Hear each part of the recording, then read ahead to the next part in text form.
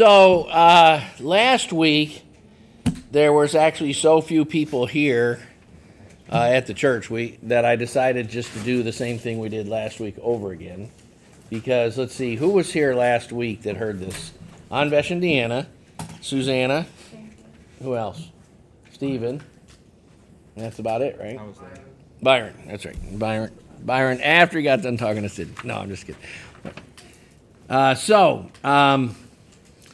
I'm very big on, many of the best years of my Christian life, one of the things that, let's just back up and say this. The Bible talks about, we use the term elders in modern times, right?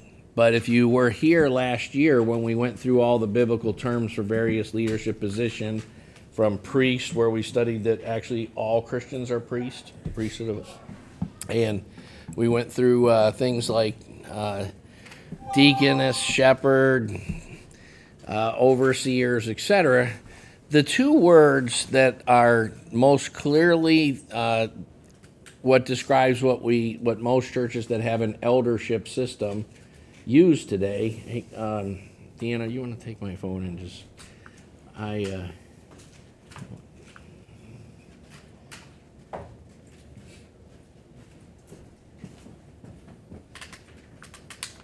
Yeah, so just turn off the ringer and just take care of it. You tell them that's okay. I'll just talk with John tomorrow night. I forgot it was Jason's birthday tomorrow. I'm trying to schedule him for a meeting tomorrow night. Nobody wants to have an elders meeting on their birthday. Is it a surprise party or? Yeah, change it to a surprise party. We wouldn't be able to get him to come. You have to get. It really ruins the surprise party if you can't get the person to actually show up. We can still party. That's right. Yeah, we'll still party without you. It'll be great. All right. So, so the Greek words episkopos, which we get bishop from, and presbyteros, which we get Presbyterian form of government for, are normally translated in most New Testaments overseer. But it's because part of what the word means is just someone who has more experience and greater perspective, but especially more of God's perspective. Because life is actually a war for perspective. So one of the things that one of the joys of raising children is when people are immature, they're very immediate in their emotions. So, like someone, let's not talk while I'm doing this. So like if, for instance, if somebody like Daniel Gray skins his knee, like it's like the end of the world, like, he's screaming and everything like that but then he's like fine in 3 minutes. Because like when you're emotionally immature, you have no perspective to process your emotions and realize, that's one of the things I began to teach myself when I was 17 and 18, just walking with the Lord, is in the middle of situations, ask yourself, am I going to laugh about this 20 years from now or even 2 years from now? For instance, I get to do a lot of weddings as a pastor, and unlike Anvesh and Deanna's wedding, most weddings have something go wrong. And it's usually, although they probably had some things go wrong I didn't know about, but they're usually kind of funny. Like in my brother's wedding, his one roommate brought 2 left shoes, and instead of a pair of shoes, and they weren't even anywhere near a pair. One was a platform type shoe, and the other was. So he looked like this one grandma that we knew went like, I feel so sorry for that poor crippled boy, because he was one of the ushers in these shoes that were different heights, and it was just too far to go. We were 75 miles away, and by the time it was discovered, there was no way to go back there and get them. And so there's always something like that. And then so you just tell yourself, we're all going to laugh about this. My one brother was the only one who somehow his pants with the tuxedos didn't come in. And they were all hippies. This was his hippie friends, and I was friends with some of the guys myself. But they all wore tuxes, except he wore tuxes and blue jean cutoff shorts. And even the wedding pictures have like all the groomsmen in their tuxes, except one guy's wearing blue jean shutter with a tux top, you know. So, and then I've been in weddings where they forgot the rings, so they just tried to fake it so the audience wouldn't know they were going like this. So anyway, the point is that overseers, part of what they're supposed to do is have some perspective. And, of course, God has the eternal perspective. One of the things you have to remember when you're doing spiritual warfare is that when you're dealing with, say, Satan and demons and so forth, they've been in the spiritual dimension 5,000 years. You know, Sydney's been a Christian for a while, but I'm pretty sure it's not near 5,000 years. And you know, some of you might think I've been around 5,000 years, but it's not been quite that long. You know. So anyway, I've walked with the Lord 43 years, and the first thing that I addressed in my Christian walk were after, you know, the initial first few months, you get delivered from drugs, and you get demons cast out of you, and you get baptized in the Spirit, and you're reading the Bible like 10 times through, and you're all on fire. And I began to realize, you know, here are the major character flaws of my life. One of them was just discipline. And like a lot of you know that I read the book, The Disciplined Life, every year for the first 10 years I was a Christian. Because my older brothers and sisters had pointed out to me, Greg, you have all this promise, but you start music, you start a sport, whatever, but you never pay the price to become excellent. When it gets down to that level, you always quit. And so I just became sort of almost neurotic about not quitting. And by the grace of God, that has served me well over the years to develop that. You know, I worked on that habit of not quitting for 10 years. And if I was reading a book, and halfway through the book I realized I shouldn't have ever read this book, it's not that good, I would still finish the book because I just didn't want to quit something I started, you know. And now I don't do that, but now I have lots of books I don't finish.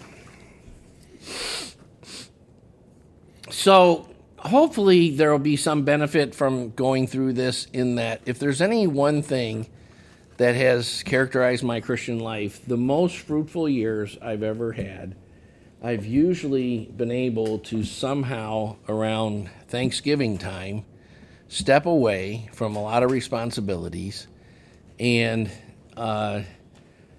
start back into them the first week of January. How's it going, Kyle? Pretty well. Yeah, come on down that way, I'd say, to that corner if you can.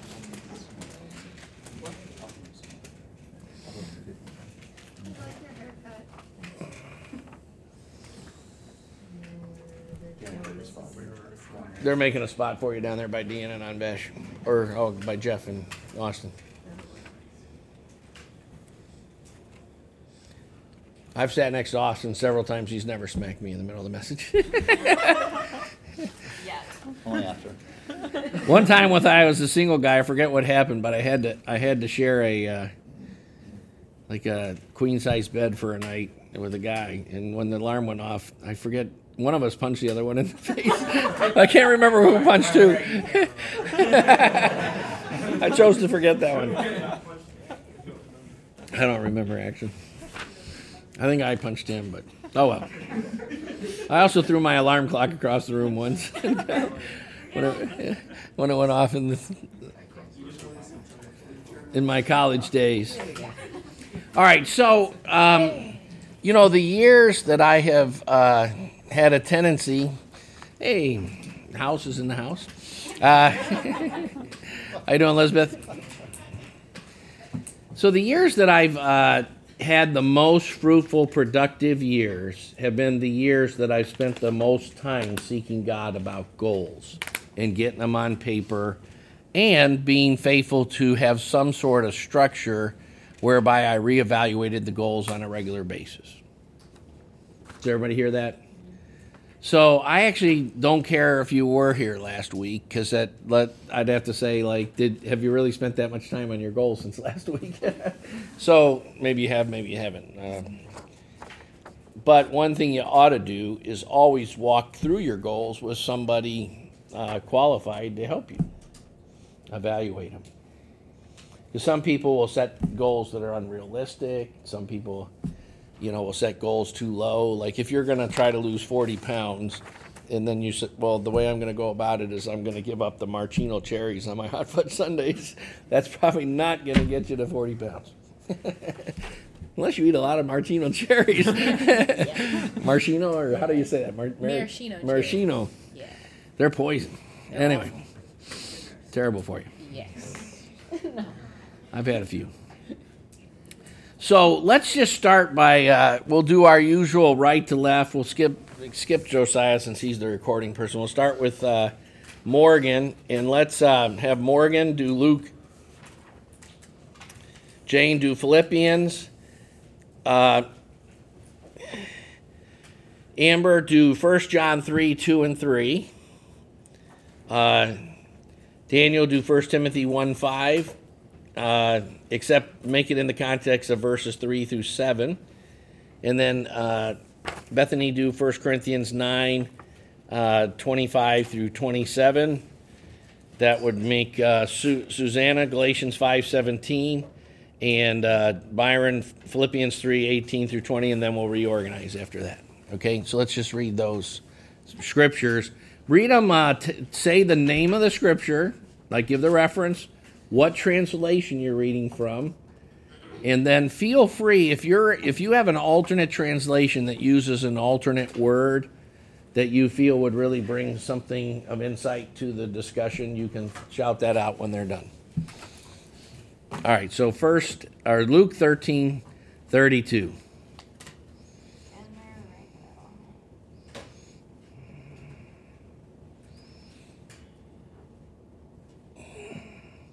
By the way, in most cases, if it doesn't list the translation, generally they're usually in the New American Standard, on the sheets anyway. Luke 13:32, ESV translation.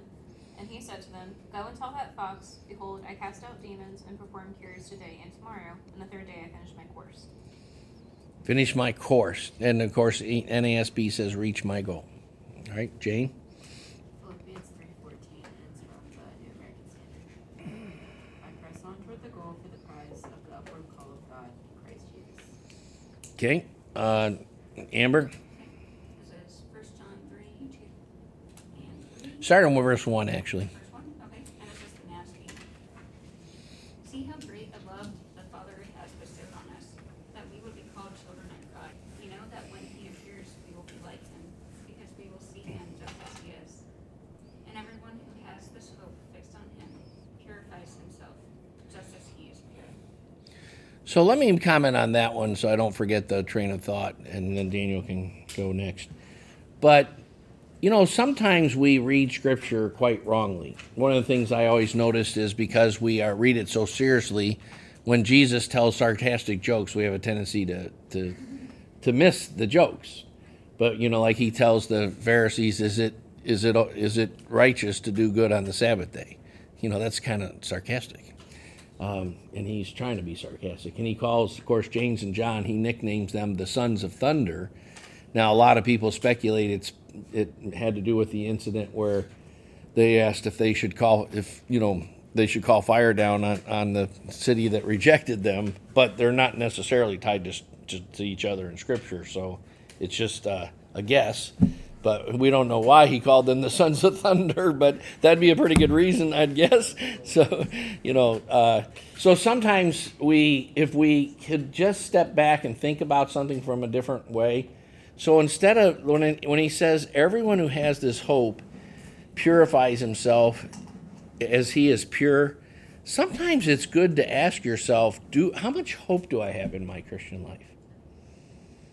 Instead of just laying on the standard way would be to read it as an exhortation to yourself. Like, okay, when we see Jesus, we're going to be like him. I should exhort myself to purify myself more. But actually, he's actually offering a diagnostic tool to help yourself see how much hope you have. And hope is something God wants to help you with. we always take, we tend to, because our fallen nature has a very ungracious view of God. Part of the journey in the Christian life is to come into a more gracious understanding that He has come to save us, as Zephaniah says. And if He wanted to rub your face in it, there would have been no point to bring Christ. So He's not just saying try harder. He's actually saying, listen, come to the place where you realize you can't just try harder, and come to me for your faith, for your hope, for your love. And so that, if you can help see that, I love the, I always forget if this is Samson's parents or Samuel's parents, but the one that, the husband that says, woe is us because we've seen the angel of the Lord, and the wife says, well, if he had wanted to kill us, he would have. Which is that Samson's? Yeah, I always forget which story is which because they're such similar stories. But I love that because it's like, like she just takes a different perspective. Like all through the Bible, whenever an angel appears or something, everyone is terrified, and the angel has to start with like, "Don't be afraid," like I didn't come to kill you, and so that we have this tendency to think that God is this big bad guy, and we don't measure up, and He just wants to slap us around. But if we had that already after the fall of man, if He had wanted to be that way toward us, He would have never sent Christ in the first place. And He's come to give us everything that pertains to salvation, and that includes our hope. So use that as a way of diagnosing, do I have hope? Like, do I have this compelling desire to purify myself and to become more Christ-like? If I don't, it's okay. Tell the Lord that. And He'll give you more. Okay, so that I wanted to comment on that before we got away with it. Dan, from it. 1 Timothy 3 through 7, ESV. Chapter 1, 3 through 7. Yeah. 1 Timothy chapter 1, 3 through 7. ESV. As I urged you, vain discussion, desiring to be teachers of the law without understanding either what they are saying or the things about which they make confident assertion. Now, the NASB in verse 5, the ESV says the aim instead of the goal, but those are pretty similar words, right? And then NASB says instruction, whereas ESV says charge. Who knows what a charge is? A charge is part of every wedding I do. Something accounted to you? No. It's more like an exhortation. An exhortation. It's like, on Vash, I want you to be a great husband, and do that. Love Jesus, do this, that, the other, and so forth. And so, I always have three parts of the wedding that are not scripted, you might say, is completely in the sense of the vows are written by all the vows we use. I took every Christian group I could find's vows throughout the centuries and compared them and made them as complete as possible. But certain traditions like the Anglican tradition have probably contributed the most and so forth. But I always have a pastoral commendation, which I don't always give. Like sometimes I'll invite a guest pastor who knows this couple really well to do that. Basically, in other words, why is this couple ready to be married? That's kind of a weird thing in our church, but if I don't think the two people are mature enough to get married, I don't usually do the wedding. I've only made an exception to that a couple times in my life. So, why? Because the Bible says, let marriage be held in honor among all, and the marriage bed be undefiled. And the best way to keep marriage honorable is to make sure people who are really mature and honorable enter that institution. And that's why, Catherine and I's happiest thing that we're happy about in the history of our ministry is that all the couples we married, there's never been a bad marriage, let alone anything close to a divorce. And most of the weddings we've done are way more than 30 years now. It's quite a few more than 40. So, well, a lot more than 30 than 40, just a few 40. But isn't that cool? That's a different approach. But Now, I make exceptions. I've done a couple relatives or that sort of thing, but not that often.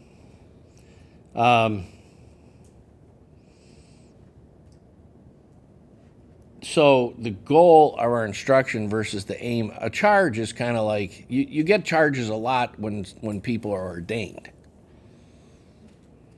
or when people are promoted to an officer of some kind in the military. Part of the swearing-in ceremony of the President of the United States is usually a charge.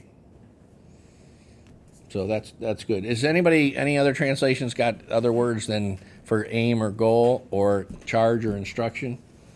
So, I haven't looked at the Greek word there for charge or instruction, but I have a feeling it has an exhortative admonishment or at least an exhortative context of like, go further, jump higher, or your PF Flyers.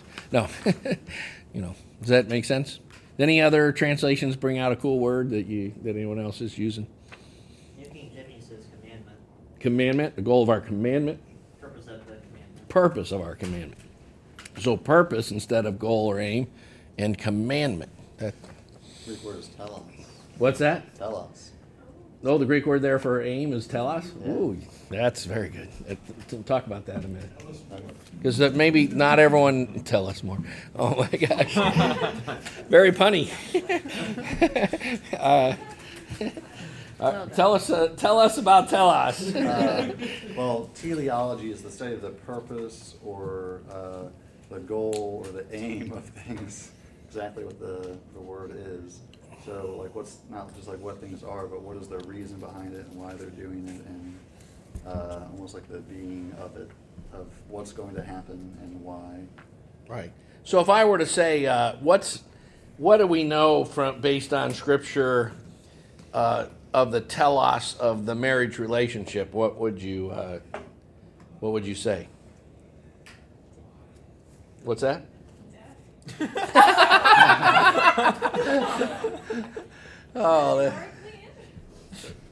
Well, through dying to self daily, you are to receive new life in Christ. A marriage is a metaphor of a much bigger reality, the love of Christ for his church. Mm-hmm. And so it's a subset of some greater reality. One of the greater realities that marriage is a subset for is Christ in his church. Right? Mm-hmm. There's another one that's very scriptural. Reproduction and having children that will... Well, that's a purpose of marriage. But what's the greater eternal mystery that marriage is supposed to represent? The church's obedience to Christ. Yeah, we've said that one. That's one. Unity. The unity of who? Trinity. The Trinity. Right. Marriage is supposed to be, remember, and even the body of Christ is supposed to, all human relationships redeemed in Christ, the goal is to become like the greater reality of the Trinity. Right? Like a family should look like the Trinity. Now, because of the fall of man, some of our Christian families are more godly and mature and less dysfunctional than others. But the goal is that it would be like the Father, Son, and the Holy Spirit in the community. And so, actually, what's a single brother's household supposed to be like? The Trinity. What's a single sister's household supposed to be like? Awesome. The Trinity. By the way, back up a little bit. Actually, the word for commandment or charge is paragelia, which means announcement, proclaiming, giving a message to, or a charge or command. Good. In para being around, like periscope, around, and angelia being announcement, right? Like the same root word is the heralding and so forth. Same kind of idea. Yeah. All right. Well, I'd never looked up the Greek for either of those. I especially like the telos thing. The Christ is the telos of the law in Romans 10:4, right? He's the purpose of the law. If you've seen Christ, then you've seen the Ten Commandments. Right? All right, so let's move on to Bethany in 1 Corinthians 9. You can read more than verse 25 through 27 if you want. Yeah. Or no, either one. You're fine. Your choice. Everyone who competes in the games exercises self-control in all things. Preach to the others. I myself will not be disqualified. Now, I have never looked up the word for aim there, but I'm guessing it's not telos. But does anybody want to look it up real quick in the Greek? Maybe it is telos, but I doubt it. So, I think we've talked about this verse before, but when he says so that I might not be disqualified, the Greek is actually so that I might not be a cracked vessel. And the metaphor is actually coming from, he's assuming the readers know the Bible, right? And there's a big theme. There's lots of meta-narratives and little mini-narratives and themes and word pictures that go through the Bible. And one of the themes that goes through the whole Bible is that God is the creator, and we're the createes, and therefore he's the potter, and we're the clay, right? And one of the main things that archaeologists use to study various cultures is the ceramic or pottery fragments they find, because they're one of the few things that last for tens of thousands of years. Like in our own, like if you dig up one of our landfills from this century, 5,000 years from now, there'll be lots of plastic that's still not degraded, right? But pottery's like that. And so when Paul talks about to Timothy, when he says, if a man cleanses himself from these things, he'll be an honorable vessel, he's going back to Old Testament metaphors and word pictures, because in a house, there was the best pottery that you use for serving the special guest and so forth. Then there was the everyday pottery, but then there was also dishonorable pottery. Normally, the dishonorable pottery would be pottery that got cracked or dropped or broken, but then it was still repairable, but it wouldn't be like, I wouldn't, have it out when, Teresa and Amber come to dinner, because my wife and I might want to put out the good dishes, but, instead of course, we'd probably put out paper plates, but That's reality. And break and bake cookies. No. So you might have like a special occasion versus you might have like just the the plastic dishes you got from your grandmother when you're in college or whatever, and so the chamber pot and the spittoon. And there were lots of vessels for less honorable uses, and that's what Paul's actually appealing to. He's saying, I buffet my body and I make it my slave, lest after I've preached to others, I should become a dishonorable vessel in the house of the Lord. Right? That's actually when in ministry, when they say a man has disqualified himself from ministry, he might step down for 2 years or 5 years or something like that, just to kind of get reoriented or whatever.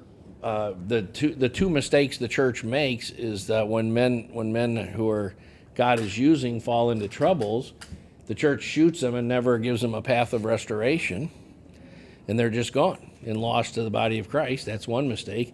The other mistake is they just stand up in front of their congregation and there was a major evangelist who I won't name, approximately late 80s, who they said he had preached the gospel probably to more people in the world than any man who'd ever lived. And they used to say you'd feel the anointing of the Spirit when you started to pull into the parking lot of this big church. And, he had TV contracts and all this stuff. But then he was on national news for certain immoralities and so forth.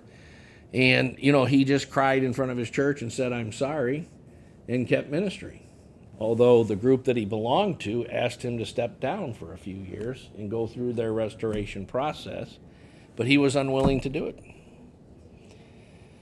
And interestingly enough, about 6 months to a year later, the whole same thing happened again, and he was on the front page of newspapers all over. And today he's still on TV late at night, and he has this teeny little ministry compared to what he once had. But I think God might have restored a lot had he just stepped down He was actually a member of a church called the Assemblies of God, which is the largest denomination, largest non-Catholic denomination in the world, largest Protestant denomination in the world by far. And their program only takes 2 years, but he was unwilling to do it. Does that make sense? So that's actually what Paul's talking about in these verses, like, lest I should become a cracked vessel.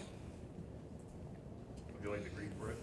Yeah. For the word that in the These are contrary the one to the other, so that we cannot do things that Yeah, so if you've never looked at Romans 8 and Galatians 5 together, both of them are about like what it means to walk in the Spirit versus to walk with your mind set on the flesh. And that's a lot of what we go through. Like, Christians want, like, and I hate to pop your bubble, but this whole thing of casting out demons and stuff, which we believe in and we practice, some people, when they hear that the first time, they want it to be like a little cure-all. Like, I'm going to get these demons cast out of me, and then I don't have to study or get, put in the time to get good grades in my math class. That's just not, that doesn't work like that. There's a flesh and a spirit, and there is a proper, lot of times how you know something needs deliverance is when it's not the normal activity of what the Bible describes the flesh as being. But, there's times when I'll actually sit in a difficult marriage counseling situation and just say, listen, at the end of Galatians 5, Paul says, but if you bite and devour one another, take care lest you be consumed by one another. Like, you can't expect God's going to help this situation if you just want to sit around and have a childish, fleshly fight together, which lots of little marital spats and other kind of spats can be. Like, if you just want to indulge your childishness and go crazy with your emotions and so forth, that's, first thing you need to study is, like, what it means to walk in the Spirit versus walk in the flesh. Because if you put your mind set on the Spirit, it says you won't carry out the desires of the flesh. And sometimes people want like some kind of magic cure to come out of deliverance or something, but it's not a magic cure. Like you have to treat, 2 Corinthians 7:1 says, using these promises, what he'd been talking about in the previous chapter, let us cleanse ourselves of all defilements of flesh and spirit. One of the most important things to grow up in is to learn how to discern what is the sin nature versus what is actually spiritual demonic stuff. And you have to treat both appropriately. Does that make sense? You can't really, that's like when with overcoming disease. The reason most doctors, the first thing they want to try to do is diagnose what it is right. What happens if you don't diagnose it right? You can kill them. Yeah, you can kill them, but you don't know what you're dealing with. So what you're trying may be counterproductive. Mm-hmm. Hopefully not kill them, but it could get there. I mean, hopefully that's just not that often. But no, that's actually a good insight. But the major context is you have to diagnose things right if you're going to treat them right. Right? Is that correct? And that's true in the spiritual realities. All right, let's go on to who has Philippians 3:18 through 20. Go ahead, Byron. For many walk, of whom I have told you often.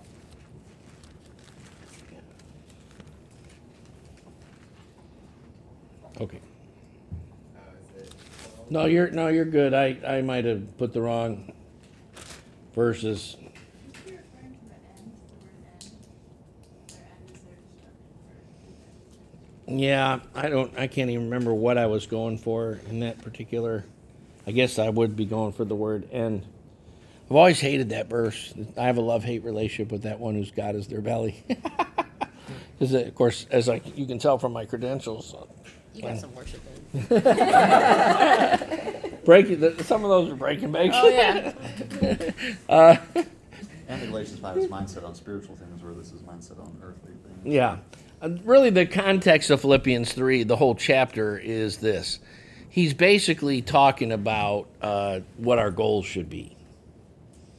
And I may have meant to refer to some other scriptures. I can't even remember because I did this teaching 2 weeks ago. Tell us is the word end there? Okay, so that's a goal word. So probably I had that in mind. But I would say look at it in the whole context, because in the first few verses he talks about the true circumcision versus, in the Greek it means mutilation. What he's basically saying is that circumcising only of the flesh was the covenant sign of Israel, but it doesn't do anything. What we really have to have is a circumcised heart through the gospel. And then he goes on to say that the goal of everything is to press on into Christ-likeness. And so he talks in the first verses 4 through 8 or so of, if he were to stand on religious credentials, he probably could more than anyone else. But he's saying that's nonsense. That's a loss. He uses the word rubbish and even skubalon. He says, I count it as nothing. He dismisses it several ways to say righteousness obtained by performance base is just nothing before God. It's garbage. It's worse than nothing. It's a stench. Then he goes on to say, but through the gospel, I forget what lies behind and I reach forward to what lies ahead, the upward call of God in Christ Jesus. Then he goes on to say, so that I might apprehend that for which he apprehended me. So think about this. Now, does anyone know about, where was Paul? We all know that Paul was called by Christ in Acts chapter 9, right? So no one knows for sure how old he was, but chances are he was 20-ish to 30-ish. So when is Paul writing Philippians? The end. What's that? Well, she said the end. What else do we know? What did you say? Kill Christians. On his way to kill Christians. No, not when he's writing Philippians 3. Oh, wait. I thought you were talking about. Yeah, he's actually in jail, in Nero's jail, about to be executed. So it's one of his what's called prison epistles. So in the last year or two of his life, this is not the young Paul, is all I'm trying to say. This is a guy who's planted churches, who's been the most effective minister in the history of Christianity. And he says, I count everything up till now as loss. I forget what lies behind. So what is meant by forgetting what lies behind? This is all important about setting goals. Why is that important? If you dwell in the past, you won't move forward. So if you dwell in the past, you won't move forward. But think of 2 ways you can relate to the past. One is you can relate to your past accomplishments, right? Learning from your mistakes. And the other one is you could relate to your past mistakes, right? Right? And both of those can be a trap, right? Sometimes if you relate to your past accomplishments, there's a reason why, even in sports, a lot of teams don't stay at the top very long. Maybe a decade, and we call that a dynasty if they win the playoffs 3 times or 5 times or something, right? Right? Mm-hmm. So lots of people say it's harder to keep success than to get there in the first place, right? And to stay on top. But, one of the things you have to do in terms of your perspective is in the worldly goals, there are endpoints, like a championship. But in Christ, what is the endpoint? Becoming more Christ-like.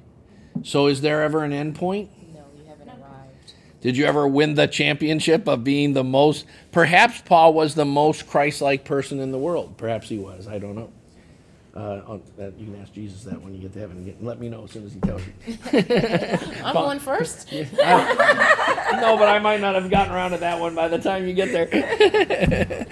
Just call me up.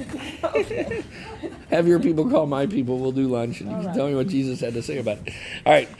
But, you know, maybe Amber will know by then. No, so, like, I don't know if he was the most Christ... I don't know if he was the most Christ-like person. Let's get off of that. But what I do know is what? What do we do know about his Christ-likeness? He makes it very clear in the chapter. It was genuine? Okay, it's genuine. What am I looking for? No? No, not his Christ-likeness. It what? No, but what he's saying, the main point of the chapter is my Christ-likeness is not complete. Oh. That's the main point of the whole chapter.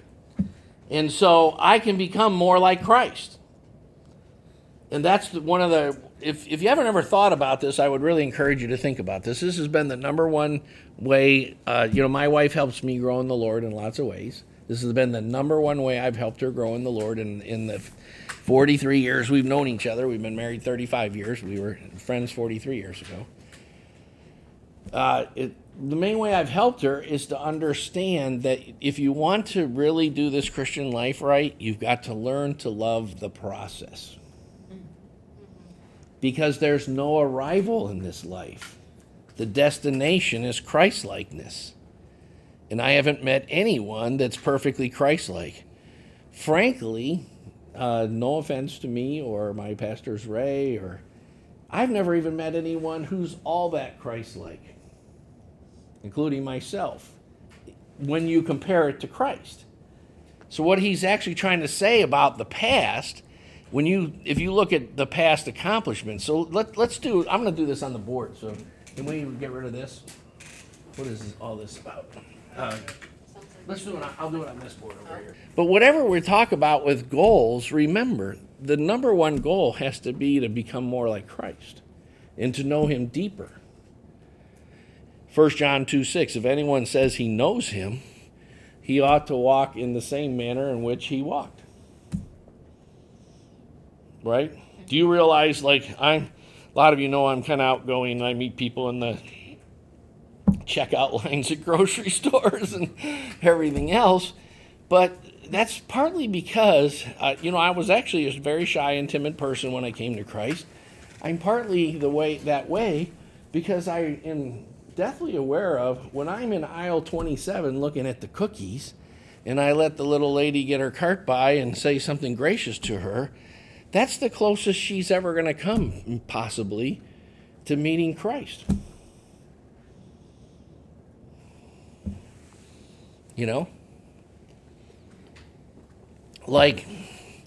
That's just think where you work. You might be the only Christian that lots of people know.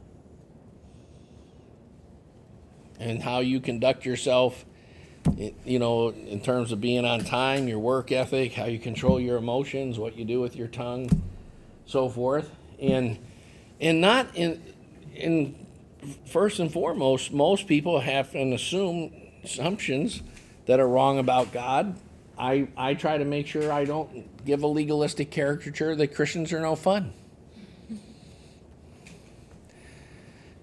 Because I'm old. I'm a fun guy. That's one of Cindy's favorites. No, I want them to think Christians are gracious. Right? People wonder, well, why do you tip 50% and more? I usually tip around 30 to 40% if the service is bad, 50 to 100% if it's good. Why? Because they already think God is a nasty killjoy, chintzy, going to hold their sins against them. Right? And guess what? I've had people start coming to our church just because they overheard us talking in a Bible study at Frisch's. They know we're Christians. We all go out on Tuesday night somewhere or whatever, and then the tip is lousy. That's what they think Christians are already. You'd ask any waiter or waitress, and they'll tell you the Sunday after church crowd is the worst tippers and the most demanding service. Why? Because we think God is demanding. Why not? Wouldn't it be grace if you over-tipped someone who gave lousy service? Yeah. Right? Does God tip us according to our performance? I hope not. Some of us be in real trouble. All of us, right? Just leave it. All right, let's go. Let's move on. Let's quickly read the next few verses. So let's see. Has Liz read yet? Why don't you read 1 Thessalonians 4 there? Sam Chen-Poon, you read 2 Corinthians 5:9. Let's just read the ones that are on the page because we got to move on. Let's just read the last three. Robbie, you do 2 Timothy 1:12 through 14. Or no, you do Colossians 3:1 through 3. And then John Luke, 2 Timothy 1:12 through 14. They're on the page, so just if you're not ready, just go on the page. First Thessalonians 4:9-12. But we don't need to write to you about the importance of loving each other. So tell the translation before you read it. New Living Translation. Okay, New Living. Sorry. Okay. But we don't need to write to you about the importance of loving each other. For God, who are not believers, will respect the way you live, and you will not need to depend on others. So the NLT, New Living plays right into my hands by using, instead of the word ambition, make it your goal. Good choice. Plays right into my hand of saying that the word goal is a biblical word. Robbie, read the next one, will you? Therefore, if you have been raised up with Christ, keep seeking not on the things that are on earth. Hey, Jonathan, read, because I accidentally skipped 2 Corinthians 5:9, so we'll have you read that one. But, Liz, look it up in the NLT. You have an NLT, or well, you just have it on your phone, but look up 2 Corinthians 5:9 and see if they use, what they do for ambition there. In other words, read it whatever translation you want, Jonathan, but let's see if NLT uses the word goal instead of ambition. So whether we are here in this body or away from this body, our goal is to please Him. Yeah, so it does use goal instead of ambition. So good, plays right into my hand. Because what the NLT is going for, and NLT is a type of translation called a dynamic equivalence, and they're actually going for even simpler English than, say, the ESV or the NIT have. Or the NIV, I mean, not NIT. NIV. NIT is a tournament in basketball. Jonathan, go ahead and give us that verse, 2 Corinthians 5:9 from the page. Therefore, we also have as our ambition what He has done, whether good or bad. Good. I wish we had time to discuss a little bit of grace about the final judgment and all that, but we're going to skip that for now. Who has Colossians 3:1 through 3? Anybody? Which one do you have, John Luke? Which one did I tell you? Go ahead and do that. Then, Deanna, you do Colossians. For this reason I also suffer these things, but I am not ashamed, for I know whom I believe, who dwells in us, the treasure which has been entrusted to you. Yeah, so to me, retain and guard are kind of goal words, right?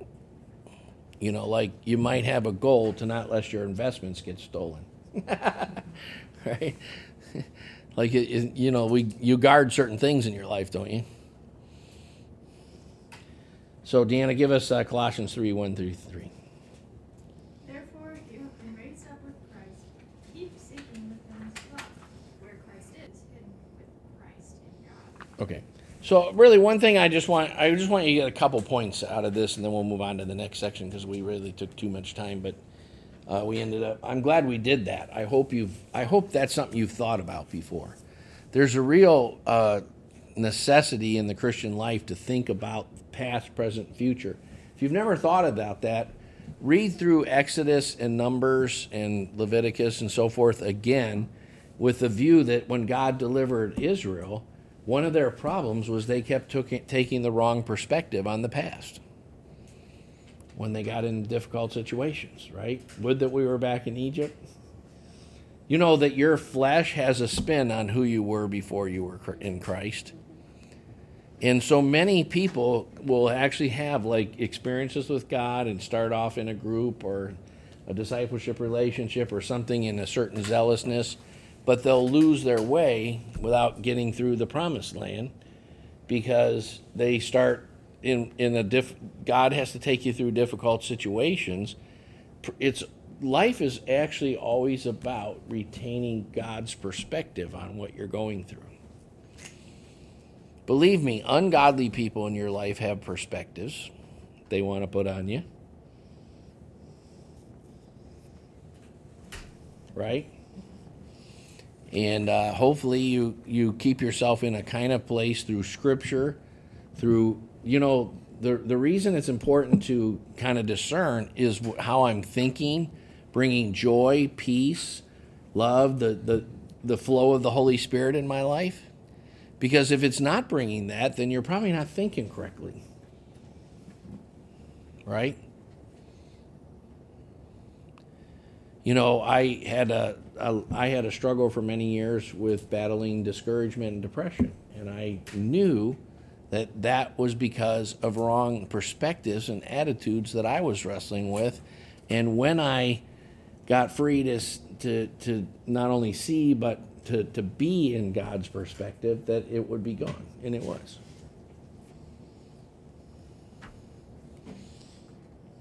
Right? So that's really important. And then keep in mind that goals need to be in Christ and eternal.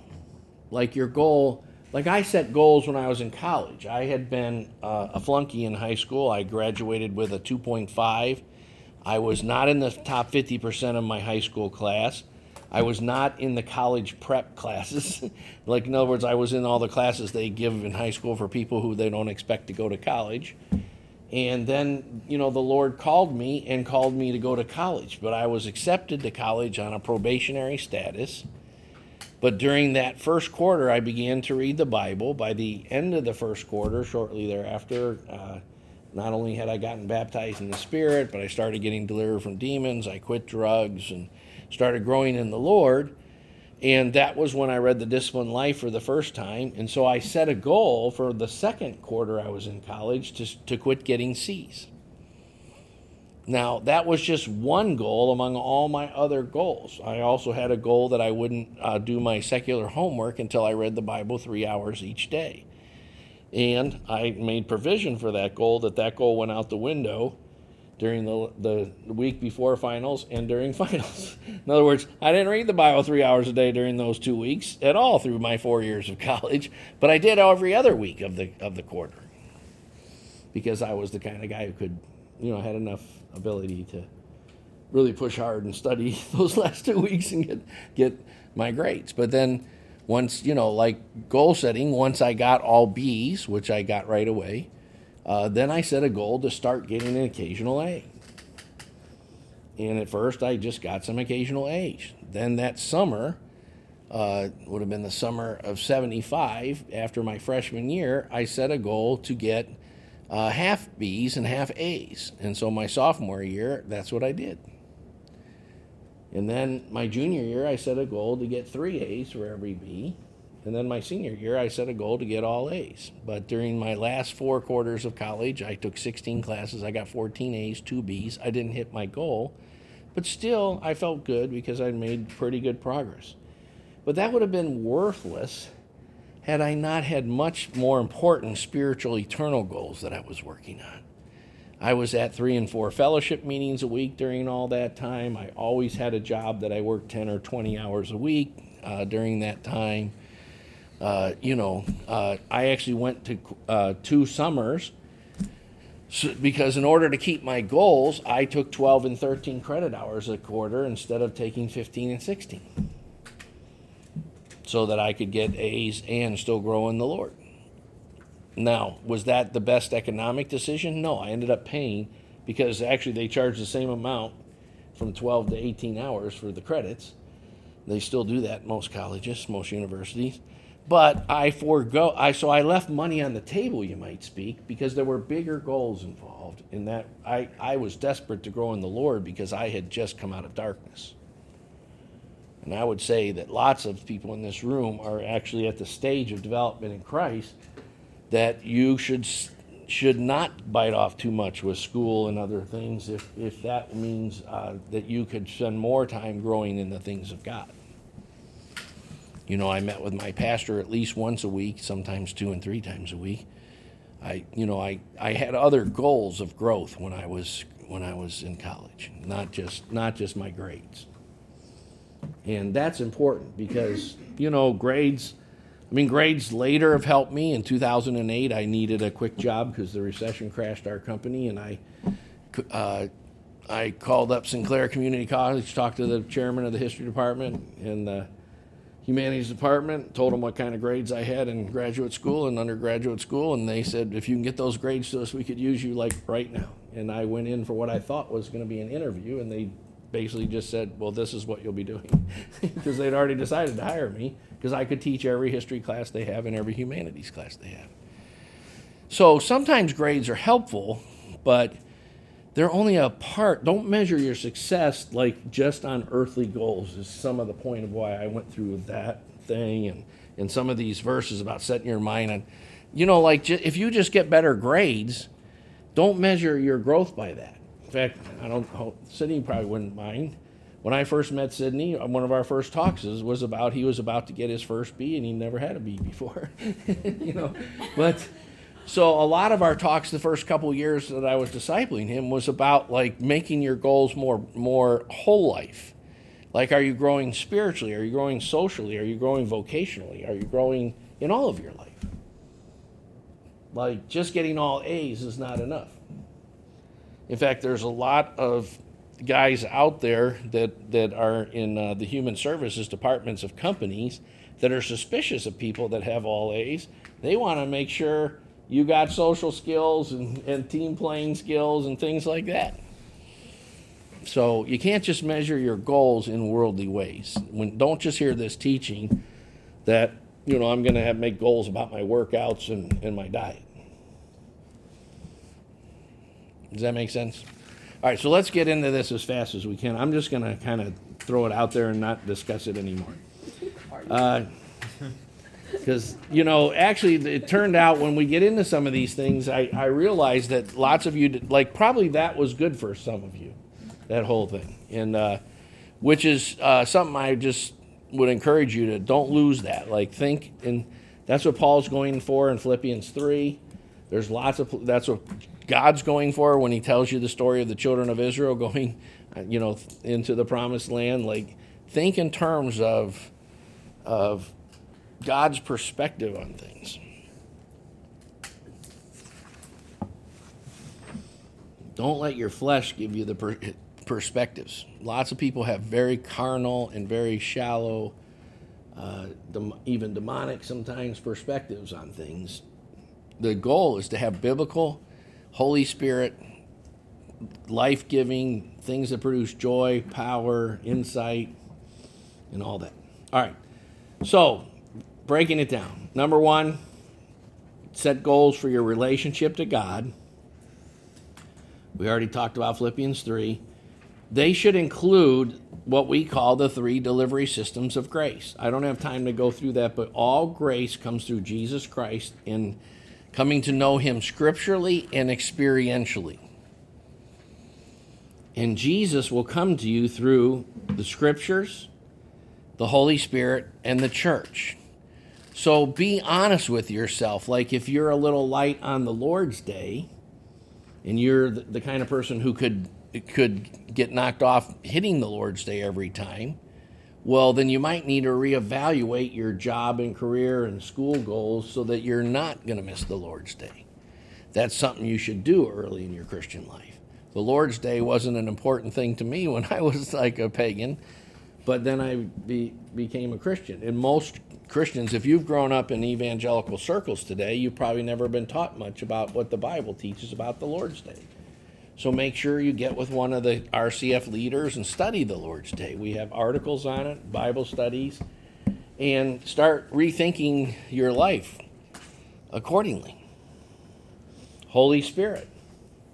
Of course, you want to make sure you're baptized in the Holy Spirit, but make sure you've had somebody take you through all the studies on it, and that it's something where the Holy Spirit is powerful in your life, flowing in your life. You're filled with joy and peace a lot, always, often, and you're getting refilled, and you know you can pray in your prayer language whenever you need to and want to. And you're getting spiritual gifts from the Holy Spirit all the time.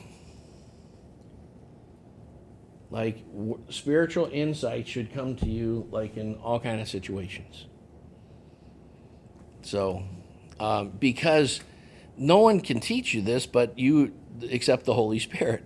But Jesus was aware when the power went out from him, and you want to grow in the Holy Spirit in such a way that, like, often, now the Lord doesn't do this for everybody, but I sometimes meet people, and I have a certain amount of insight from the Holy Spirit into who they are and what they're bound up with and so forth, sometimes before the very first talk. And sometimes God will even give me a strategy about how to bring this person forward. Sometimes you'll meet someone who's very serious about the Lord, but it's all an intellectual thing for them. They haven't had much spiritual power or experience or whatever. And so, you know, what normally I do in a situation like that is I just relate to them intellectually for a season, few months, year or something, so that they realize, hey, we have a big emphasis on Scripture and Bible study more than any church I know of or I've ever been around or experienced. And so that will usually open the door for them to start understanding what they need to study about community, the body of Christ, discipleship, accountability, and about the person and power and ministry of the Holy Spirit. So sometimes I'll meet them on like what their strong point is and let them know that God has given us more in their strong point than he's given them. And because then that's what they can relate to, and that's what they can respect. And then later they'll go, oh, I think I want to hear what you have to say about community or the Holy Spirit or something.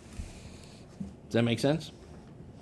So make sure you have goals to grow in Scripture study, who the Holy Spirit is, and what the church is. Because you won't be fruitful unless you take all of those further. And it's not just about more Scripture study.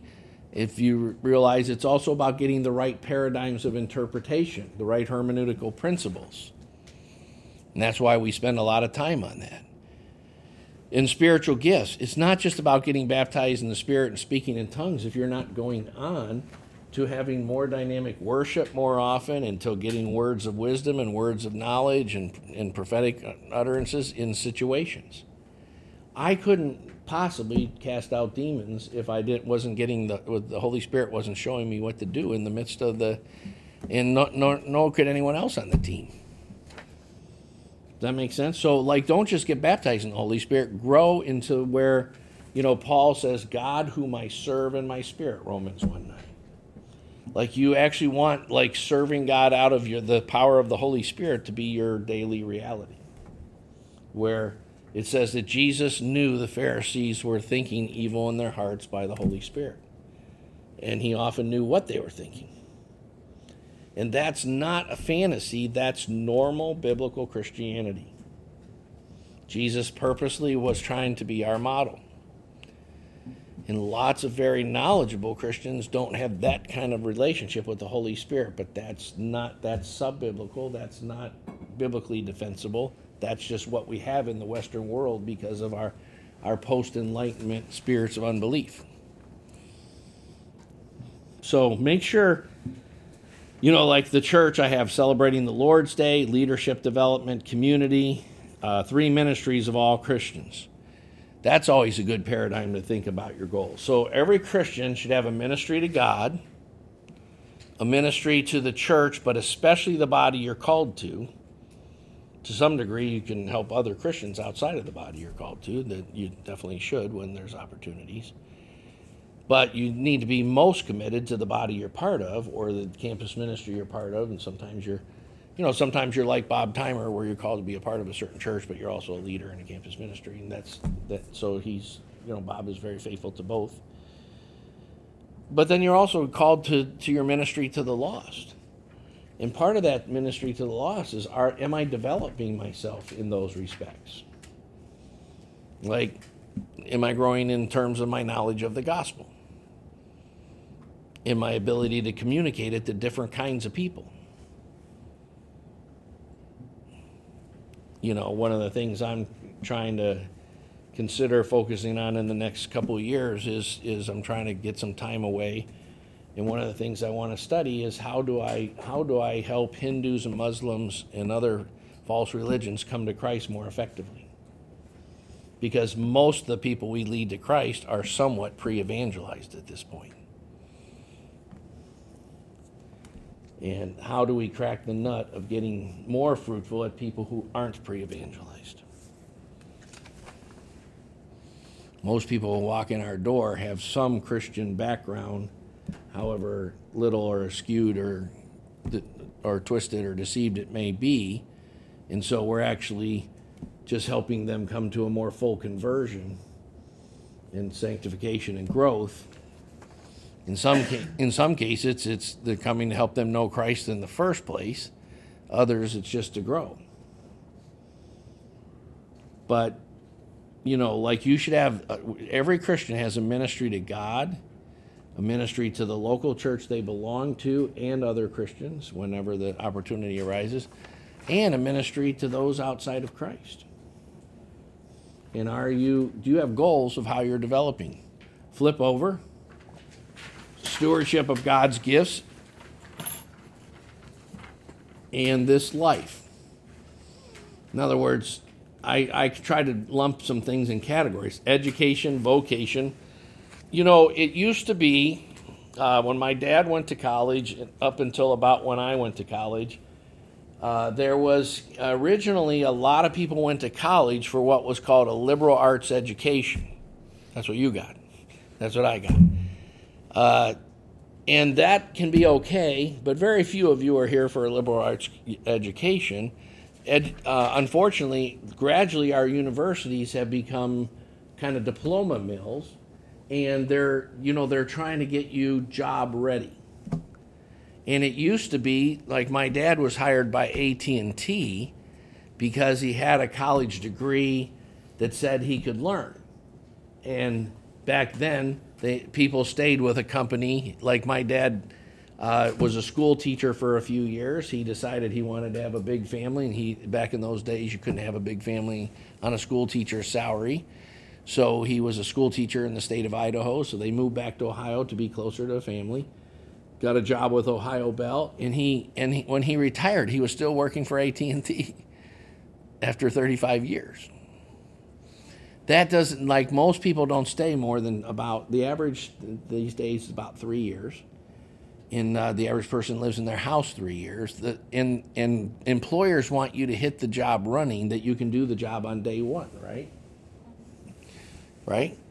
So you need to take that into account, but that doesn't mean that what's called a liberal arts education isn't really valuable, and you can get one on your own.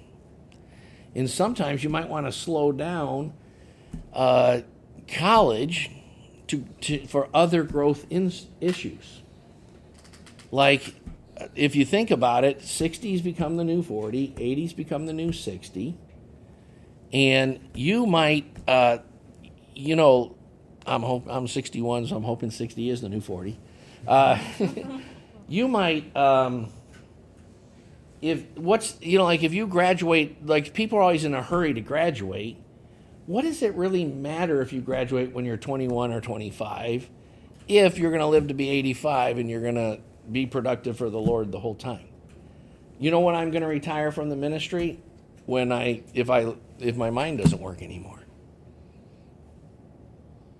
You know, if I have Alzheimer's in my old age, then I'll probably give up Bible teaching. Or I'll become even more confusing than I am now. But until then, why would I? Like, the burden of the Lord's not going to leave. So my retirement plan is first and foremost not to retire. Now, if you're in a different kind of calling, you might retire so you can do more with the ministry. I try to encourage people to get on investment plans outside your 401ks and IRAs and things so that in your 50s you can decide if you want to keep working or not. If you start putting money away in your 20s, you'll get yourself to that kind of place. And then you could say, okay, I'm not retiring, but I'm going to be a part of this church plant in the Philippines or whatever, you're going to do. And I can afford to do it. A pastor friend that I'm really good friends with, who's the pastor of the Assemblies of God Church on the corner, Pastor Brown, he told me when we first became friends around the year 2000 that his goal in his investments was to get so he could tell the church, I don't need the income anymore. I'll continue to be the pastor for free. And that's what he is now. He succeeded in that goal. And he lives in the church's ministry house, and he sold his nice house in Beaver Creek so that he could get to the point where the church didn't have to pay him a salary anymore. Now, wouldn't that be a great way to do it? So, Catherine and I, lots of you know we take a very, very small salary, but we can afford to because of our investments and so forth. So, education, vocation, finances, properties, investments. That's not unspiritual. Sanctify that to Christ. And your goal in the long run should be to have, the Bible says you were bought with a price, don't become slaves of men. So wouldn't it be great if you could just say, well, I don't know, I guess I'm not going to work anymore because I have enough money to live off my investments for the rest of my life. And I'll do a ministry to kids in the inner city school, whiz kids or something. Wouldn't that be great? Or the Bahamas. Well, that's how the world thinks about it. That I would really, and if you keep thinking about it, God's going to send you to Alaska. No. I always say, Lord, I'll never go to Alaska. I thought you said you never go to the Bahamas. Yeah, no, I'll never go to the Bahamas. Get it backwards. I'm just kidding. God wouldn't. I could be so lucky. Closest I ever got to the Bahamas was I got these videos that show the coral reefs and the fish and stuff. It's close as I'll ever get. All right. Number 2, health, diet, exercise, nutrition, sleep. So, if you are more lethargic starting in your 40s and 50s because you didn't manage your health well, because you ate crappy during your time at Wright State.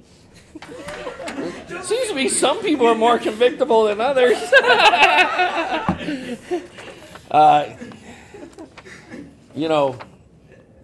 That might make a difference but also longevity. I love having a pastor who just turned 88 years old last month, and he's still of sound mind, still drives a car. I went up to see him when he was in this hospital kind of place because he had an operation that went bad a year or two ago. But the reason he did that operation was to stop the neuropathy that he has in his left leg from traveling to his right leg, because he wanted to be able to continue to drive while he served the Lord the rest of his life. And so he took a big chance on an operation that might give him 5 more years of being able to do the systematic theology class and things like that. And the operation went bad, so he was in a transitional place for a month. But isn't that a great way to think? He was basically saying, I can be less burden to the church and more service to the church, because if I get this neuropathy in my right leg, they'll have to come pick me up in order for me to keep serving the Lord. And what he was taking a chance on was, if this surgery goes right, I'll still be able to drive to visit the guy I pastor in Tampa and the people I pastor in Atlanta and the people I pastor in Dayton and so forth. Now, that's pretty good thinking when you're 88 years old, right? So, you might, I know when you're your age, you want to be all buff and have muscles and big pecs and all that. But how about not having type 2 diabetes? How about, longevity? I didn't do well with that as a young Christian. I should have.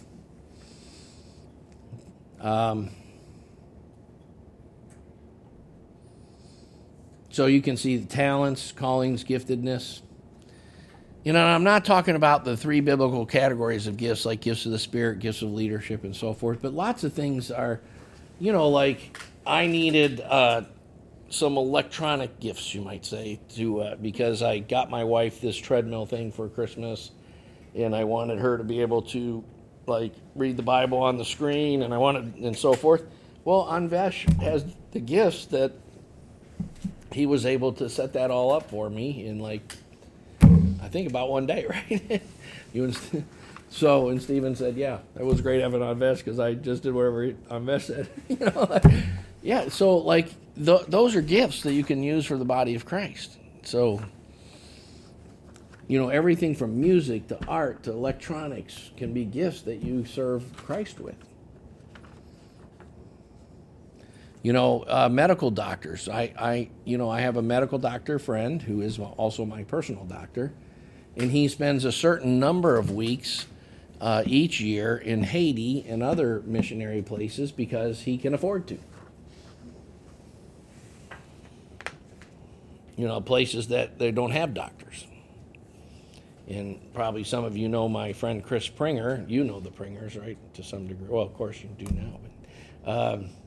But Alex's aunt, Chris, went to Bowling Green, became a Christian in college, became a doctor, never practiced medicine in the normal way. She signed up with this missionary organization, and she's been a doctor her entire adult career in Bangladesh, where they don't have doctors, and it's one of the poorest countries in the world. And she could have been a wealthy doctor, but instead she was hopefully used of Christ in many ways.